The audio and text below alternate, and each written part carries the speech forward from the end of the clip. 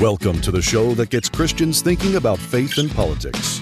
Get ready to challenge the status quo, expand your imagination, and tackle controversy head on. Let's stand together at the intersection of faith and freedom. It's time for the Libertarian Christian Podcast. Welcome to another episode of the Libertarian Christian Podcast, a project of the Libertarian Christian Institute and part of the Christians for Liberty Network. I am your host, Doug Stewart, and my guest today is Nilay Saiya, who is Assistant Professor of Public Policy and Global Affairs at Nanyang Technological University in Singapore. He is author of The Global Politics of Jesus, a Christian Case for Church-State Separation, which is the topic of today's conversation. Nilay, thanks for joining me. Thanks for having me, Doug. So tell us a little bit about yourself, about your background in education, and why you thought that the separation of church and state from a Christian perspective was an important topic to write about. Yeah, so I kind of have an interesting background. I am an Indian American who currently lives in Singapore. My parents were immigrants to the United States in the late 1970s. So I grew up as a first generation Indian in central Pennsylvania. So my parents were Christians, and I'm a Christian as well. And we attended a conservative evangelical fellowship when I was growing up. And what was interesting about this church is that it was very patriotic. So the Sunday closest to Memorial Day and the Sunday closest to the 4th of July, there would be a very patriotic kind of service. And church would be wrapped in flags. There would be salutes to veterans. The congregation would sing songs like God Bless America. We would sing the national anthem. And so I kind of began wondering, kind of having this multicultural experience, having been abroad for a number of years, what all this had to do with the gospel. And I found this to be problematic even as an adolescent. And then I think the real turning point came for me in 2016 during the presidential election. And what I saw happening was something I hadn't really seen before, at least not to the same degree that it was happening in 2016. And here you had a presidential candidate, Donald Trump, who managed to capture 81% of the white evangelical vote. And this was perhaps the most immoral person to run for the presidency in at least modern American history. And not only did Trump manage to capture 81% of the white evangelical vote, the evangelicals who were voting for him and supporting him were making Christian arguments for why they were going to vote for Trump. So I found this to be very alarming. And I think the idea for the book kind of came out of these experiences, growing up in an evangelical church, and then the 2016 presidential election. And then in 2018, I moved to Singapore to take up a teaching post at my current university. And I remember we were picked up from the airport by a taxi, and this taxi driver hung a cross from the rearview mirror. And we started talking, and he wanted to know where we were from. And I said we were from the United States. And then he became very excited, and he said, "Oh, Trump, he's a good man. He's a Christian." And he went on to say that he believed that the election of Trump in the United States would lead to a national revival. And he expressed hope that the same kind of thing could happen in Singapore. And so here I am halfway around the world, and I still can't get away from Trumpism. So, and so I found that this view wasn't necessarily isolated to an eccentric cab driver. This was something that was prevalent in certain Christian communities here in Singapore as well. So I think all of these factors led me to kind of want to write this book on why Christians should support the separation of church and state. We hear this argument being made by secularists, by liberals, but I think it's a deeply Christian idea as well. I think a lot of Christians sort of implicitly agree with this in some ways, but I think I would say even the church you grew up in, and I grew up in a very similar type of church, maybe not quite as much flag waving as you just described, but it does seem that many Christians believe that they should have a voice in politics. How does the phenomenon that you're sort of reacting to, and appropriately so, I will agree, how is that different from just simply having a voice in politics? Yeah, so I'm not necessarily arguing in this book that Christians have to stay away from politics altogether, that they can't have a voice in public affairs. I think those kinds of things can be healthy. What I am against is the idea of Christian nationalism. And I define Christian nationalism as an ideology that advocates for the fusion of church and state to some degree, and for a privileged position for Christianity in the public realm. So that's the kind of thing that I'm opposed to. I'm opposed to state support for Christianity to an extent that it wouldn't give the same kind of support to other religions. And I'm also against the idea of a Christian state. So, to give you an example, there are many countries in the world that have constitutions that officially declare the country to be a Christian state. They have national churches. So, that's the kind of thing that I'm opposed to, but not necessarily to Christians having a voice in politics or voting or anything like that. Yeah. So early on in the book, you have this quote: much of political theology cannot be reconciled with some of the most fundamental teachings of Christ. What do you mean by this? I mean, there's so many people out there that claim to be following Christ and offering a political ethic of Christ, and it's hard to believe that people actually are, and like they can't all be right. So what do you think of the political theology out there, and why are they at odds with the teachings of Christ? Yeah, so I think I should note that this book is a book about political theology. And what I mean by political theology is how Christians should relate to political authority. Now, what I'm doing in this book is I'm taking on the conventional wisdom among Christians that the way that Christians should approach culture and politics is through a theology of transformation, right? So this is kind of the dominant view that Christians have about politics.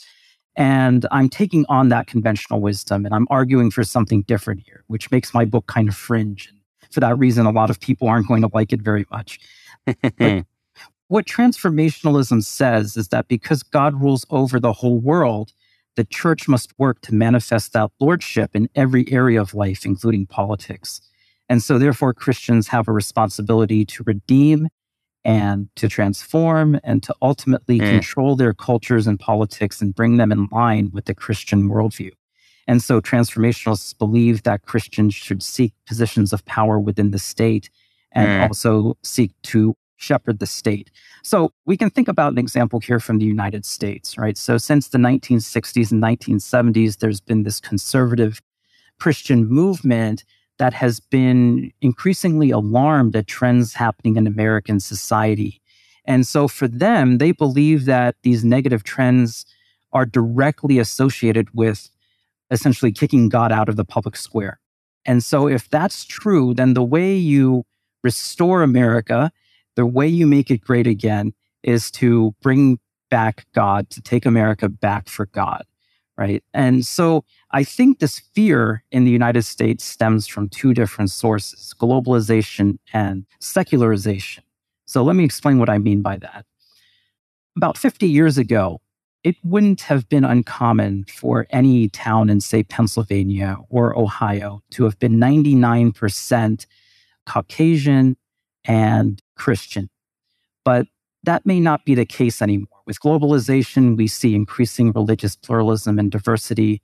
And so that same town today may have not only a church, but a mosque, maybe a Hindu temple or a Sikh temple.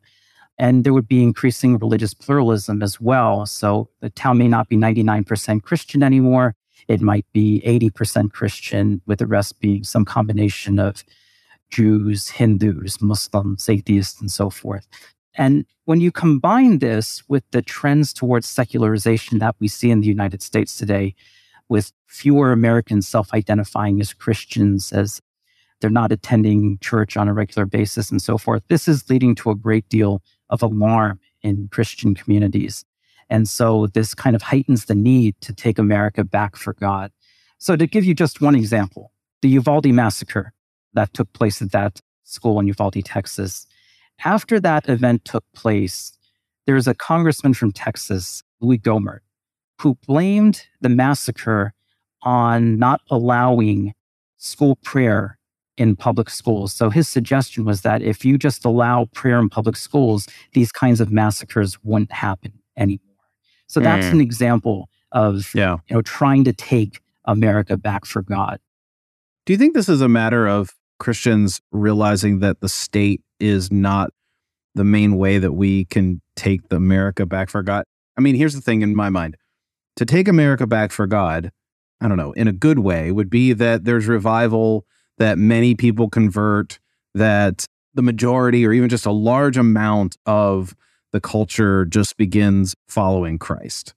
And that in and of itself doesn't seem like a bad thing. That's a really great thing, actually. I shouldn't say it doesn't seem like a bad thing. That's a really great thing. But it doesn't seem like when people say they want to take America back for God, they basically want to make the government of America more Christian.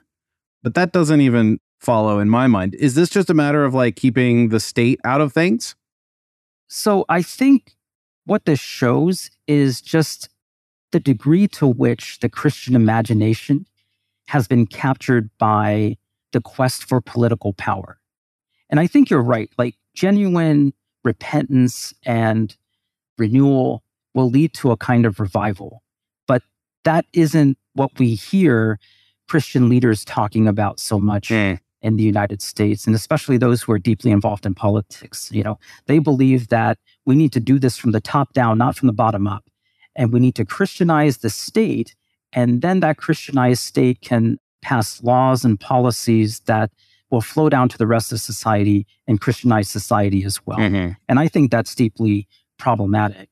Sure, This church that I was talking about that I grew up in, every patriotic service, we would hear the pastor quote 2 Chronicles 7:14.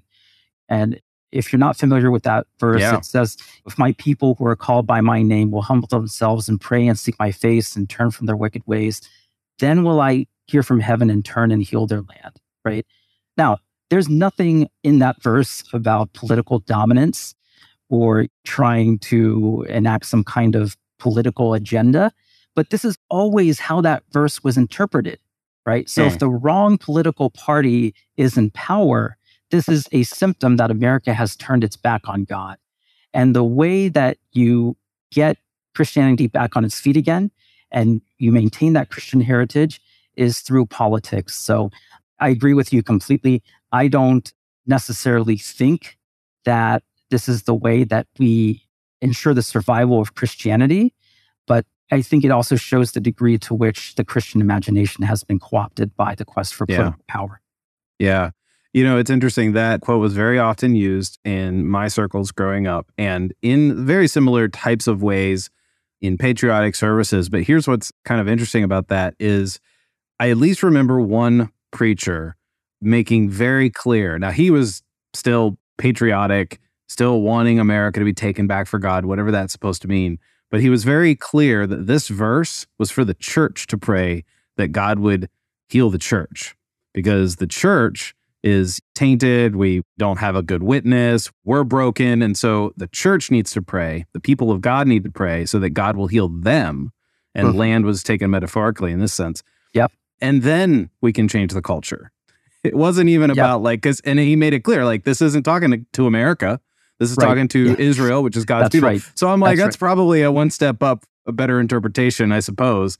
And I guess if we're going to apply that verse to ourselves today, it is about the people of God being healed and so forth. But I feel like as I meet a lot of people who grew up in very similar circles that I do, that I avoided some of the worst of what was out there in the stereotypically bad of hyper-fundamentalism and patriotism, because I don't know, it just seemed like it was a little bit more nuanced for me, which I guess is a good thing. But I totally understand it because I came from that. I think this gets at a really important question, and that is, how does the church see itself, right? Does the church see itself as an incarnation of ancient Israel? And I think in a lot of conservative evangelical circles, that's exactly how the church sees itself, as God's new chosen people. So any verses in the Hebrew scriptures apply directly to the church today, even if they were spoken to Israel back then, because the church is the new Israel and America is God's new chosen people. All these verses directly apply to the United States, right? I don't think that's how we should be seeing ourselves as Christians in the world. I think it would make more sense to see ourselves living as aliens and strangers in the world, rather than countries being specially chosen for a divine purpose. What do you make of the verse, blessed is a nation whose God is the Lord? Again, I think this is a verse that applies to Israel. And I don't think it's a good idea for individual countries to be appropriating a verse like that and saying, this applies to us as it did to Israel. Hi, this is Gregory Baus. And this is Carrie Baldwin. If you're enjoying this podcast, you may want to check out the other shows in the Christians for Liberty network, such as the Reformed Libertarians podcast, hosted by me and Carrie. We educate and inspire listeners to embrace and promote libertarianism as grounded in the Reformed faith. The Christians for Liberty network is dedicated to offering a variety of content you love, like what you're hearing in this very episode. So now back to the show, and then be sure to check out reformedlibertarians.com. I agree with you about the living as strangers and exiles, because that is also one of the roles that Israel played. And they played it in a land of decadence. You read the first chapter of Isaiah and you can kind of see the social decay around them. And you also see in the prophets a calling back, a calling out, a way of following God that is different from what is the empire's way of doing those kinds of things. And I'm bringing that up because you have a third way called prophetic witness. And before we kind of jump to that, we probably need to talk about the first two ways that Christians often are taking things. And you've somewhat described that, this whole transformationalism. I think you're also using the word Christianism, which I think is a great term to use. Can you describe that a little bit more? So, Christianism is kind of the Christian version of Islamism, right? So Christianism involves a political ideology that seeks to Christianize nations. And again, this can happen in one of two ways. There is Christian nationalism, which attempts to advocate for a privileged position for a certain form of Christianity in the public square. And then there's also the official or legal Christian state, where a constitution of a country might officially declare a state to be Christian or have an established national church and so forth. So that's what I mean by Christianism. Mm-hmm. So it happens when Christianity becomes wedded to the quest for political power. Just like it happens in Islam and really any other religious tradition, the same thing can happen in Christianity. Now, sometimes I get pushback from people saying, Christian nationalism, it really isn't a thing, right? This is something that critics of Christianity are saying, but it really doesn't exist, at least not to the extent that people claim that it does. But, my response to that is Christianity really isn't that distinct when it comes to political power, right? If you can find Muslim forms of nationalism in places like Pakistan, Afghanistan, Sudan, Iran, Saudi Arabia, and so forth, if you can find Buddhist forms of nationalism in Thailand and Sri Lanka and Myanmar, and you have, of course, Jewish nationalism in Israel, Hindu nationalism in India, why is Christianity really so different? Why would we expect that Christians wouldn't be susceptible to the same temptations of power that these other faith traditions are? So in that sense, I really don't think that Christianity is all that different. Yeah. Mm-hmm. There seems to be somewhat of an opposite reaction to Christianism, which you call detachment. And given where you grew up and where I live, there is a lot of detached, I would say faiths, but I mean like denominations. And it's very similar, like the Amish, the Anabaptist tradition is often in that way. What does a politic of detachment typically look like? Yeah, so I think a politics of detachment essentially says Christians don't really have any role in the public square whatsoever. And that Christians need to be focused on living holy lives and preaching the gospel. But, the world is seen as a sinking ship. And the role of Christians is to rescue as many people from that doomed ship as possible before the world comes to an end. And so they kind of renounce any public responsibility. But I also find this to be very problematic, perhaps not as problematic as Christianism, because there are far fewer people who believe in detachment theology than Christianism. But it's a problem because I think if you look at the life and teachings of Jesus, it's very clear that he was very involved in the public square, healing people, ministering to their needs, and so forth. And I think that's what the church is called to do today, just looking at the example of Christ. How much of your views are connected to what is called two kingdoms theology? Right. So for those who may not be aware, there is this idea that stands in contrast to transformationalism, called the theology of the two kingdoms. And essentially, what this theology holds is that there are two different kingdoms that exist in the world, the so-called common kingdom, or as I refer to it, the kingdom of the world. And then there is the kingdom of God, or what I call the kingdom of the cross. So that two kingdoms theology holds that there are these two different kingdoms that exist simultaneously. Now, this is in contrast to transformationalism, which holds that there's only one kingdom, right? And God is Lord and King over all of that kingdom. And so Christians need to make manifest that lordship in every area of life. Two kingdoms theology holds a different view of the world. There are two kingdoms, and that these two kingdoms represent two completely different and antithetical orders of reality, right? So two kingdoms theology has actually fallen out of favor in recent times, but it has a long and venerable history in the Christian tradition. It goes back to thinkers like Augustine of Hippo and Pope Gelasius, Aquinas, Luther, Calvin. But I would argue it goes back to Jesus himself. And you can trace this idea of two kingdoms theology in Jesus's teaching that his kingdom is not of this world. And so if Jesus's kingdom is not of this world, that means that there are two different kingdoms. There is the kingdom of this world, and then Jesus's kingdom, which is not of this world. And so what I argue in my book is that Christians trying to advance the kingdom of God through politics or through the kingdom of the world is essentially like trying to play the game of football using the rules of basketball, right? It's not going to work very well. And that's because each of these kingdoms operates according to its own set of rules. And these rules are completely antithetical to the rules of the other kingdom. And so the attempt to apply the rules of the kingdom of the world to the kingdom of God results in Christianity sacrificing its guiding principles. So that's kind of the argument that I lay out in the second chapter of my book. And we can think about this in four different areas: power, violence, exclusion, and the end goals of both kingdoms. So very quickly, what do I mean by that? Let's start with power. So the two kingdoms, the common kingdom and the kingdom of God, both believe in the idea of power. But what they mean by power is completely different, right? So in the kingdom of the world, you kind of have this coercive power over dominating kind of power. The political scientist Hans Morgenthau referred to this as an animus dominandi. And the idea is to try and dominate other people or other cultures or other countries. And this is the kind of power that's pervasive in the kingdom of the world. Now, in the gospel, there is also a form of power, but it's completely different. It's a power under, it's a power of service and humility.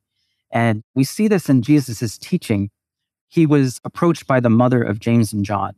And the mother of James and John had a request for Jesus. And she said, "Lord, grant that one of these sons will sit at my right hand and the other at your left hand in your coming kingdom."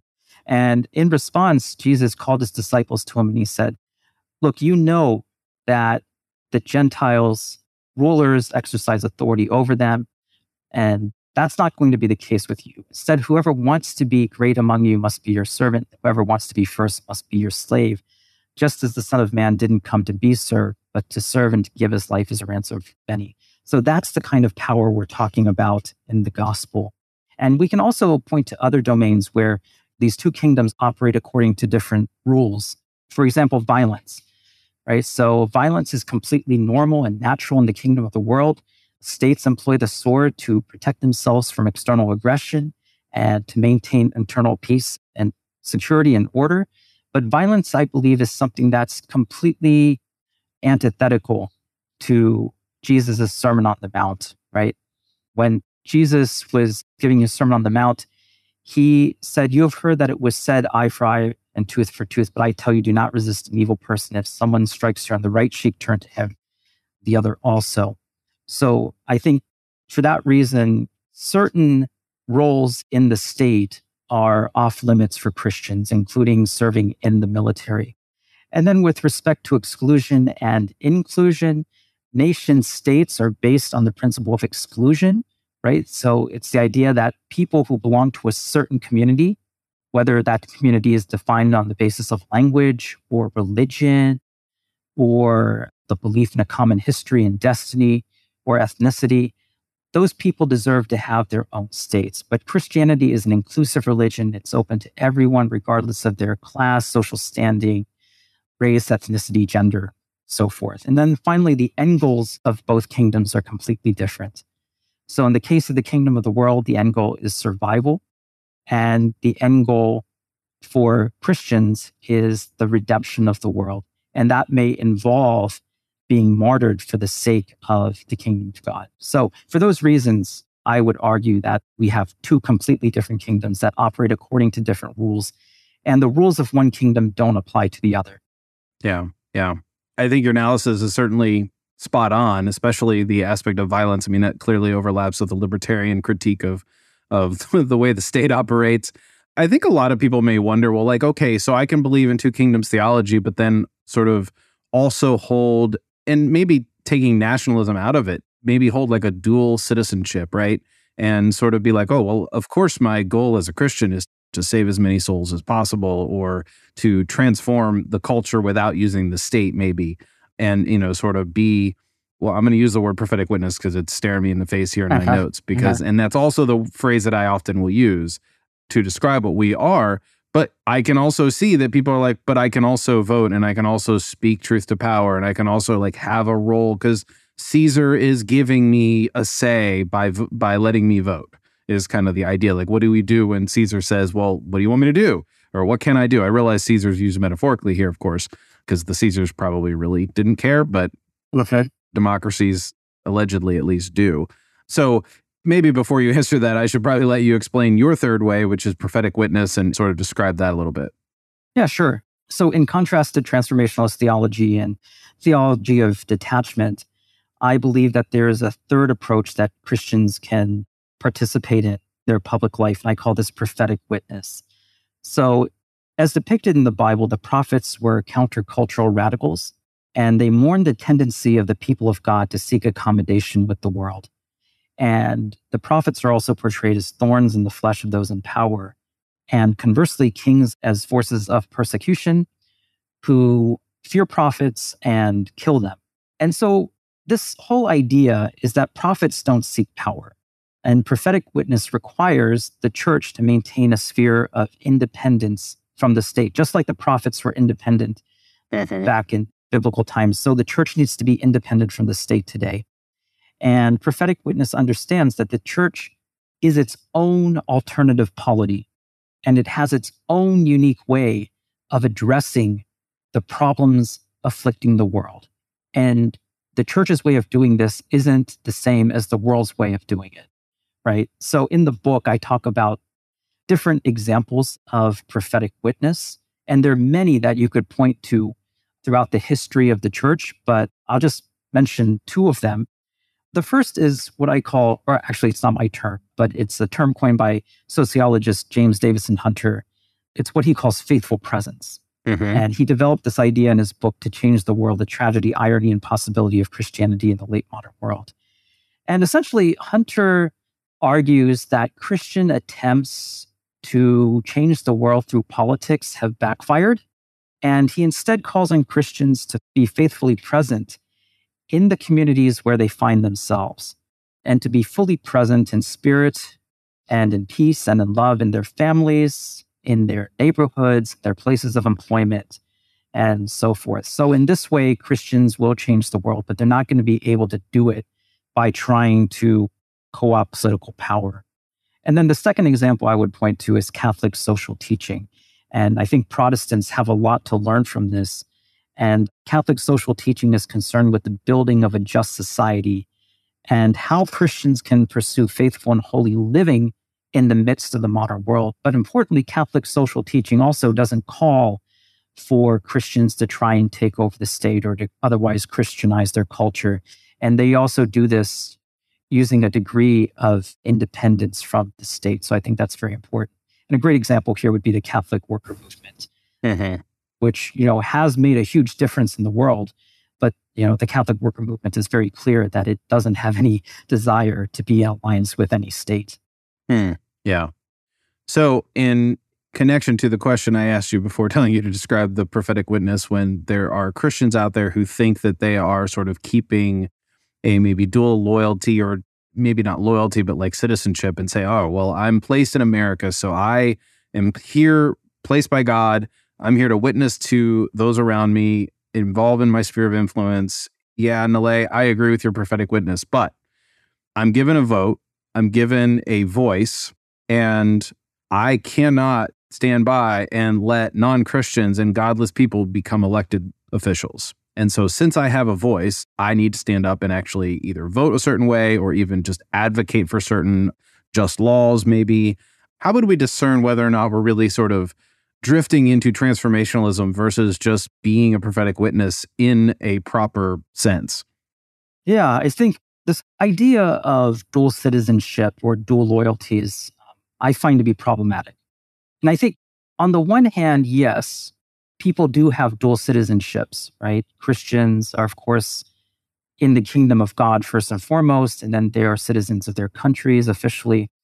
But I don't think that this is the right way for Christians to think about how they live in the world. The reason I say that is Jesus said, no one can serve two masters. Either he will hate the one and love the other, or he'll be devoted to one and despise the other. Now, the immediate context there was money. But I think the teaching applies to any area of life, whether it's finances or politics or society or whatever. You can't have two masters. Now, this goes back to what I was saying before.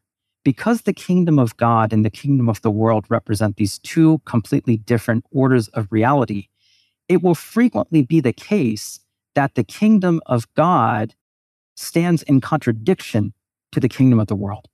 And that's especially true in the realm of politics. So I think the scripture makes it clear that for Christians, we have not two loyalties, but a singular loyalty.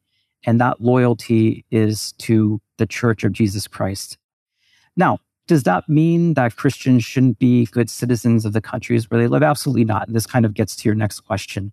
I believe that Christians do have a responsibility to their countries. They have a responsibility to do good to the city, as we read in the book of Jeremiah.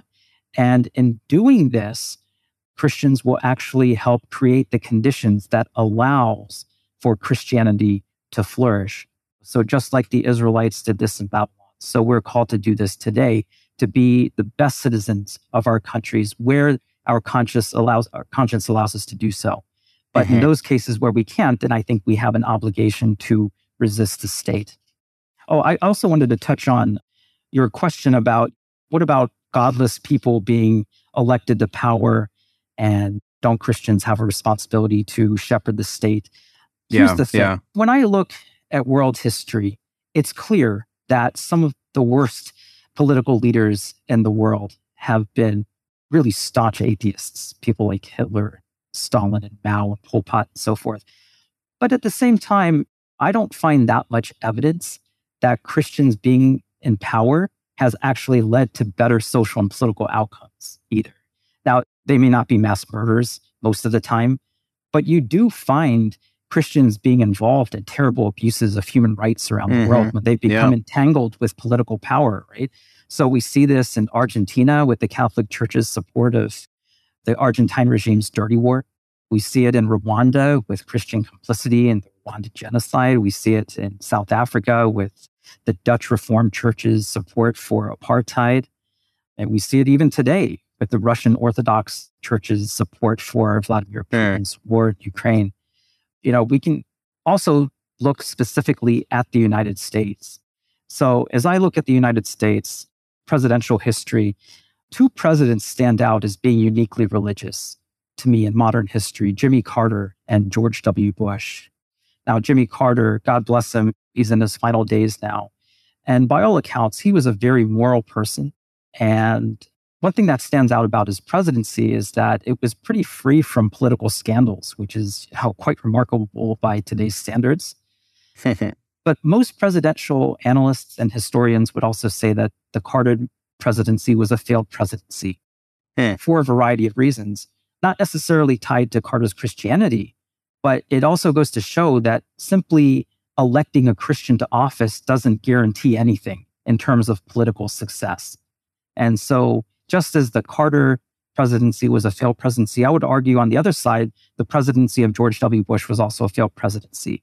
And his failures, I think, can be directly tied to Christianity. So back in 2000, Bush ran on this campaign platform of compassionate conservatism, and evangelicals just rallied to him in both the 2000 and 2004 elections. But Bush also carried the country off to war in 2003, the war in Iraq, based on false pretenses. And that war resulted in the deaths of hundreds of thousands of Iraqis, the displacement of millions of people, both internally and outside of Iraq, and also to the deaths of many American soldiers. And the United States spent so much blood and treasure in that war, it really hasn't gotten anything in return for it. And what's particularly disturbing about the Iraq War is before the Iraq War, there was a rather sizable Christian community, an indigenous community that existed in Iraq before 2003. About 1.5 million Christians lived there. Today, as a result of the Iraq War, the devastating consequences that it brought about, including the rise of ISIS, that Christian community now numbers about 100,000. Right? Wow. So, I mean, this is just a terrible consequence of a war that was supported by evangelical Christians in the United States. And I would argue that if evangelicals hadn't supported that war, that it would have been very difficult for Bush to have taken the country off on an unpopular war back in 2003, especially when he was thinking about re-election the following year. Yeah.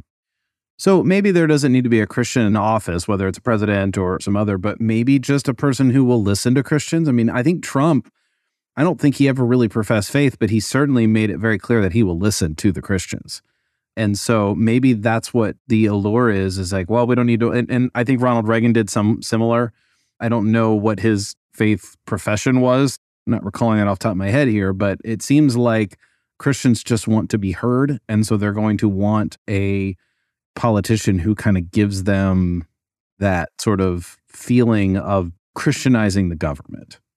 One of the things that I find remarkable about Trump is, yes, he promised to listen to Christians, but when he was campaigning to be president, he also explicitly disavowed the First Amendment to the Constitution. Both clauses, the Establishment Clause and the Free Exercise Clause. And I think back to this speech that Trump gave while he was on the campaign trail at a Christian college in Iowa. And this was the speech where Trump said that he could stand on Fifth Avenue and shoot someone and not face any consequences, right? Now, that's the line that everyone took away from this speech. That's the line that journalists wrote about in the New York Times and the Washington Post and so forth. But as I listened to the speech, that wasn't the most important line in that speech. The most important line from that speech that Trump gave was that if he were to be elected president, Christianity would have real power.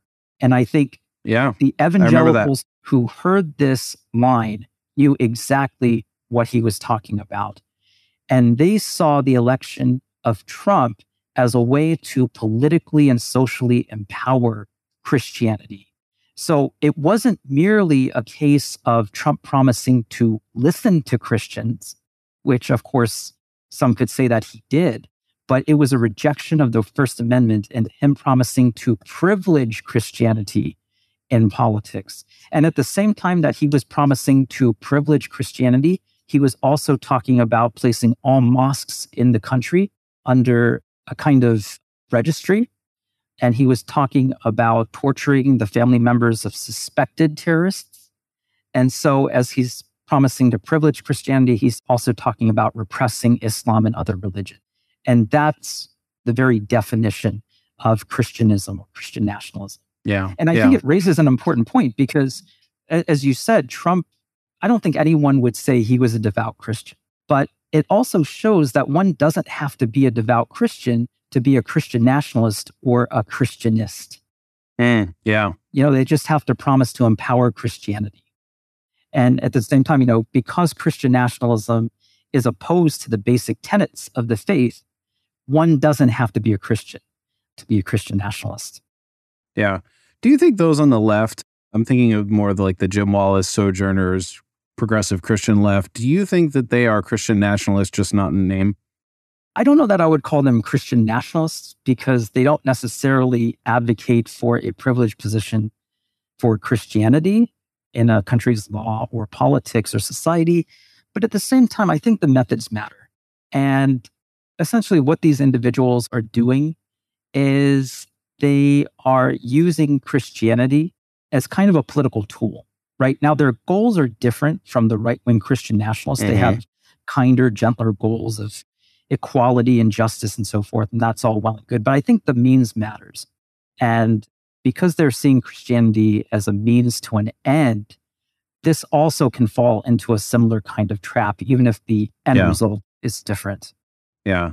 I think I might disagree with you there. I think the Sojourners Left, I'm just going to call them that for shorthand, they really do want the state's laws to reflect like the Sermon on the Mount and the red letters, as they sometimes say, and that they want a different set of moral principles written into law, codified into law, as opposed to conservative Christians who are going to be more about like personal moral behaviors. One of our podcast hosts on our network, Carrie Baldwin, she says that basically the left tries to make the love your neighbor as yourself like codified into law, and that's what the left does. And on the right, they want to make love the Lord your God with all your heart codified into law. And that both are trying to sort of make the state enforce those in different ways. And one of the things that I think is interesting about this whole separation of church and state is I wonder if, like when Trump was president, if he had gotten up, did a press conference and said, you know what? The Lord spoke to me in a dream last night that I've been thinking about this all wrong, and we need to apply the words of Jesus directly to the state politics, and we are going to enact universal health care, and we're going to take care of our elderly, and we're going to beef up Medicaid and Medicare and Social Security, basically the wish list of the left. And if he had couched it in, Jesus told me this is straight from the Bible, this is a Christian way of doing things, they wouldn't care whether or not this whole concept of church and state, it would go out the window for them. Now, on the one hand, they might just say, well, Trump said it, he's not legit or something crazy like that. But I don't think they care. I really don't. So I don't know. You don't have to respond too much with that. But I actually do think that they're a little bit more Christian nationalists. They just don't want to admit it. Yeah. I mean, I agree with what you said as well. I think the big difference is that their ideal state, while it might be Christian, it would also be open to all faith traditions and those of none as well. And that isn't necessarily the case for the right-wing Christian nationalists. Yeah. No, that's a fair point. They are definitely more inclusive, which is interesting because the whole idea of exclusivity that you're talking about with the traits of the kingdom of this world. So how would you advise, as somebody, let's say you've convinced all of my audience to live as a prophetic witness and they're listening to you and they're saying, okay, so what do I do? How do I actually achieve shalom in the world? How do I live out in a way that is not living like I have a citizenship to my state, but a citizenship in heaven? What do I do with my prophetic voice that honors Christ in my life? Yeah, here again, I would point to the idea of faithful presence. And I think this is really what the church should be all about. When Jesus encountered needs, he ministered to those people. He healed them and he set them free. When he began his ministry, he read from the scroll of the prophet Isaiah, and he proclaimed freedom for the prisoners, recovery of sight for the blind, to release the oppressed. And I think that's what the church is called to do today, to be faithfully present in the different spheres of life where the church finds itself. And it doesn't do this by trying to take over the state, by baptizing nations or political parties or political leaders. The church will change the world when it acts like the church in the world, what the church is supposed to be. And it does this by following in the example of Christ. So whatever Christ did to heal the world around him, I think that's what the church is called to do today, to be faithfully present. Well, I entirely agree with that. And I like the language that you're using here, faithfully present, prophetic witness. We could have gotten to a whole handful of other topics, including things like foreign policy, which is certainly relevant right as we speak. Yeah. We're recording this right after Biden has traveled to Ukraine in the year 2023. So this is kind of relevant. But Nilay, I really appreciate you joining me for talking about what we did. I enjoyed your book, and I hope that our listeners will get it as well. It's A Christian Case for Church-State Separation. That's the subtitle. The title is The Global Politics of Jesus. We'll put a link to the show notes page. Is there anywhere people can reach you online if they want to send any comments or any feedback on our conversation? I am totally off social media. So good for you. I have to do social media due to the nature of my work. Yeah, and some people do. Fortunately, I don't. However, if anyone does want to contact me, just Google me and you'll find my email address easily enough. Yeah. Okay. Excellent. Well, Nilay, thanks again for joining us. Thanks for having me, Doug. Thank you for listening to another episode of the Libertarian Christian Podcast. If you liked today's episode, we encourage you to rate us on Apple Podcasts to help expand our audience. If you want to reach out to us, email us at podcast@libertarianchristians.com. You can also reach us at LCI Official on Twitter. And of course, we are on Facebook and have an active group you are welcome to join. Thanks for listening, and we'll see you next time.